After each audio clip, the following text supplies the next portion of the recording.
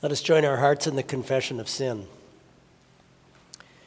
Dearly beloved, we've come together in the presence of God, our Heavenly Father, to render thanks for the great benefits that we have received at His hand, to set forth His most worthy praise, to hear His holy word, and to ask for ourselves and on behalf of others those things that are necessary for our life and for our salvation.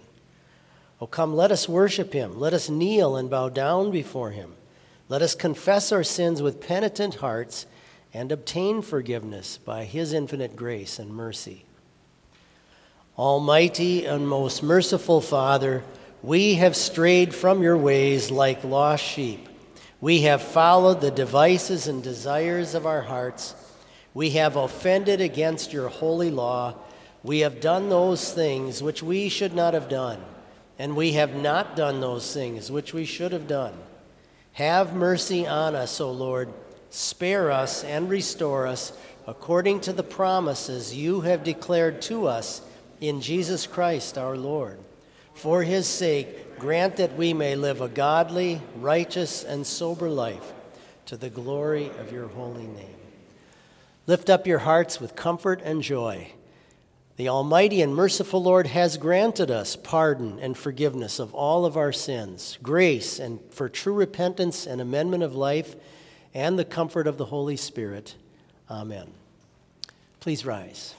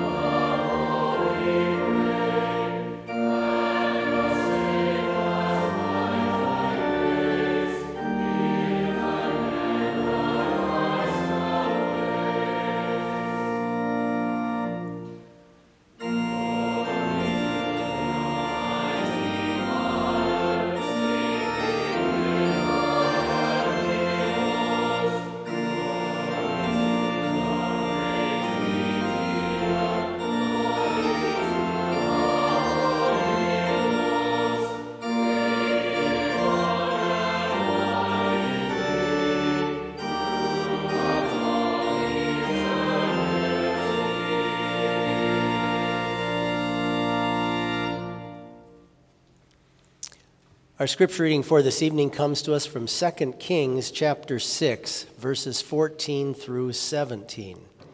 And just to set the context here, the king of the Arameans, a nation to the northeast of the Israelites, had gone to war with them. This would be the country that would be up to the east of the Sea of Galilee, kind of up on higher land. And now was establishing a large army to send to conquer the Israelites.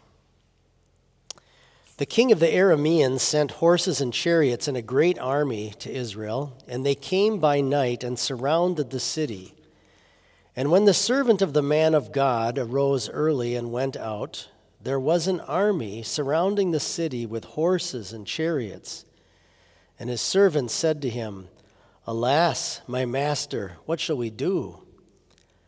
So he answered, "Do not fear, for those who are with us are more than those who are with them."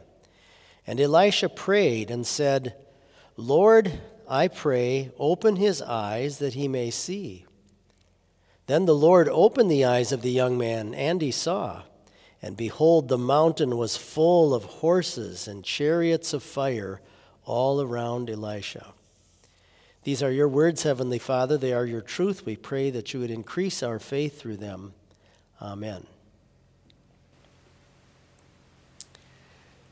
Back in 1937, there was a 16-year-old young man who was planning to come to attend here on campus at Bethany High School. Bethany used to have a high school. And he was a tall, lanky soul and kind of athletic, very academic. And that summer beforehand, in order to help raise money to pay for coming to Bethany High School, he went to work on the farm of his grandparents, which was up in northern Wisconsin. And while he was there that summer, he was called upon to help with a good old-fashioned barn raising, when people from, you've probably seen this in Amish communities, where people would all get together and go help build somebody a barn over a weekend. And while he was there at this barn raising, there was another young man his exact same age that was with him. And the two of them, their job was down in the middle part of the construction to hold this enormous beam in the middle and to hold it steady, while other men were working way up high in the rafters and trying to affix to all of this another very, very large beam. Suddenly that beam cut loose and came flying down, and it came so close to this young man that it grazed his shoulder. Didn't actually hurt him, but he could feel it against his arm as it came down. But the young man standing right next to him was completely crushed by this beam, and his life came to an end in just that second. And not long after that, this young man I'm talking about, who survived, came to this campus to study. And he said that incident in his life, that incident really made him look at his life rather differently. And he always wondered, why did God spare me and take the life of my friend? Why did his life come to an end at age 16 and this man did not? He went on to study for the public ministry, became a pastor, came back and became a professor here at this campus in both the college and the seminary, was actually at one time the president of the church body that owns Bethany Lutheran College. He lived to be 87 years old. He and his wife had 9 children, and they had plenty of grandchildren. So the Lord, sparing his life that day, permitted him to go on and have a very long and fulfilling life here on earth. He was probably in his early 80s when he told me this story. And I remember him talking that day about angels. And wouldn't it be interesting, he said, if we were able to see exactly how God guided things that day so that his life would be spared. The text that I just read to you from the Old Testament, from the book of 2 Kings, is a very interesting story as well, where this army has come to attack the Israelites, and God's prophet Elisha is there at the time. And according to the way his servant looks out at the situation, he assumes that everything is standing against them. The numbers are not in their favor. It would appear that this large army is about to crush them. And by the servant's perception, This was almost a suicide mission now for the Israelites to try to stand up against the Arameans. And they were surrounded on every side by a superior army. But God had particularly given his promise in his word about this situation, that he would provide a way out. A lot of times in our lives, there may be conditions or situations where we wonder if God is really watching over us, if he's really there for us and is going to actually guide us through things. Sometimes it might feel like God has abandoned us, like he's just kind of left us to be out there on our own. It even gets to the point sometimes where people wonder if God even exists at all. And we're tempted to kind of look at all of these things in our lives based upon our reason and our intellect and how we process things by our ability to measure the things that are in front of us. But God himself, through all of this, continues to give us the promises in his word, that he's watching out for us and caring for us, and that he will provide a way through all the things that may appear like they would crush us in this world, that he is there to provide a way ultimately to our eternal home. And the essence of faith is to cling to that promise even when it doesn't appear to make sense to our mind and to our eyes. And when we begin leaning on our own reason and maybe our own judgment of things and our own understanding and experience, quite often that's where doubts arise. And that's quite often where we begin to push God away and may wonder if he even cares at all. So in this situation, Israel's army appears to be so small and so weak to mortal eyes. And yet God is hiding his way and his path of victory through all of this by stirring up and using the power of the angelic forces, the supernatural forces that he has not yet at this point allowed people to see. And through this miraculous event, he stirs up in the spiritual realm these amazing beings that he has created to help humanity, and in particular to help the members of his church of believers.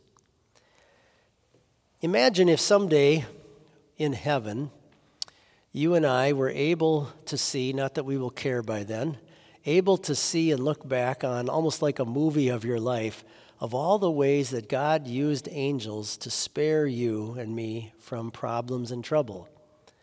All the things that we thought were maybe just accidental or just kind of a happenstance of pure luck, or maybe something that we felt was kind of unexplainable.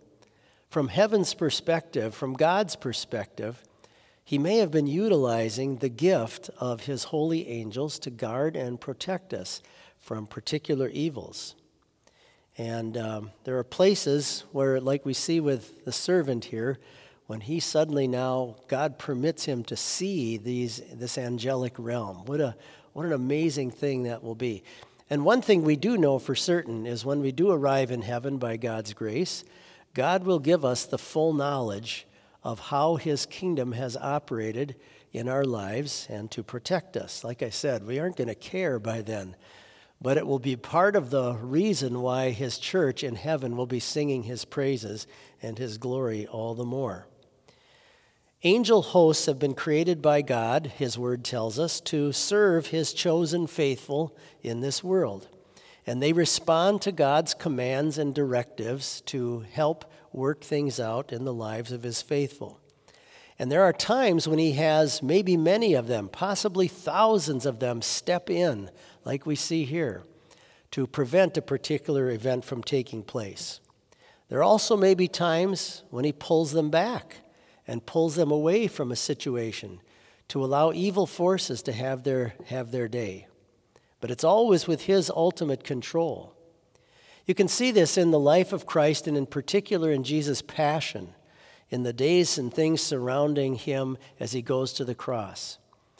The angels are there with him in the Garden of Gethsemane. And yet, by the time that he's hanging on the cross, he says, my God, why have you forsaken me?" God had pulled back and pulled away all of the angelic forces so that the assault of the devil and the punishment for all of our sins, the just wrath of God, could pour down on this one individual in time to burn God's justice on him. And the angels stepped back. God pulled them out of the scene in order to let all of this take place, to work out his will of punishing one instead of all of us, of laying all of the guilt on Christ rather than on you and on me, so that God would never forsake us. God has now granted us forgiveness. But isn't it interesting, as soon as our Lord Jesus rises again from the dead on Easter Sunday, the angels are right back, aren't they? They're right there at his side. They're right there encouraging the disciples. They're right there at his ascension into heaven. And as the great proclamation of the gospel through the church would go out into the world, we see the presence of the angels once again. So God may at times in your life as well have his angels step in, maybe in ways bigger than we ever would imagine. And yet there are times he may pull them back. But it's always with his guidance and his authority and his decision for what's going to be best for you and me on our eternal path to heaven. When we finally, by God's grace, through faith in Christ, when we finally walk through the gates of heaven, our Lord Jesus on the throne will be the first one that we're going to want to go up and thank for now being able to live in the presence of the angels.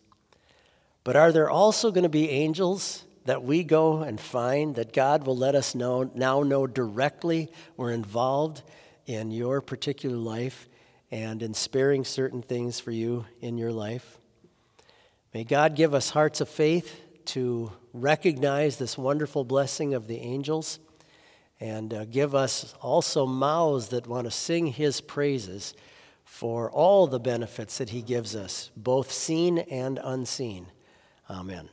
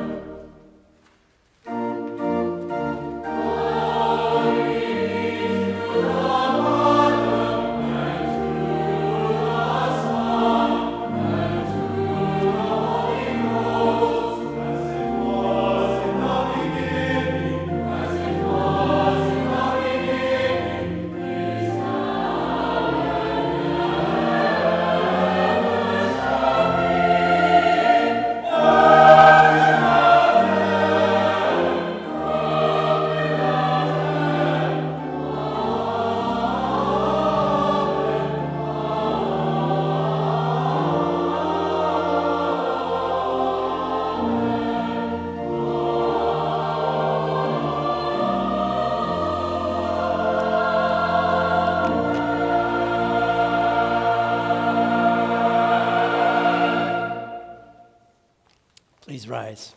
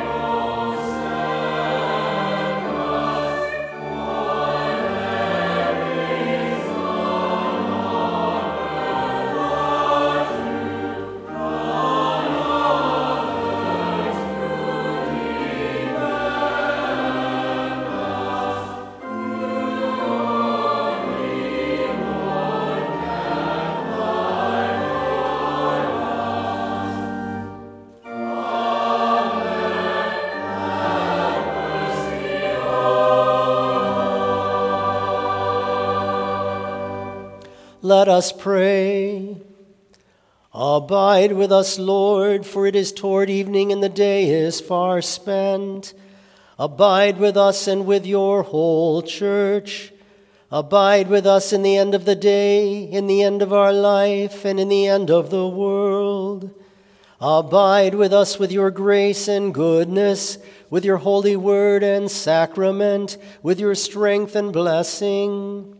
Abide with us when the night of affliction and temptation comes upon us, the night of fear and despair when death shall come. Abide with us and with all the faithful through time and eternity.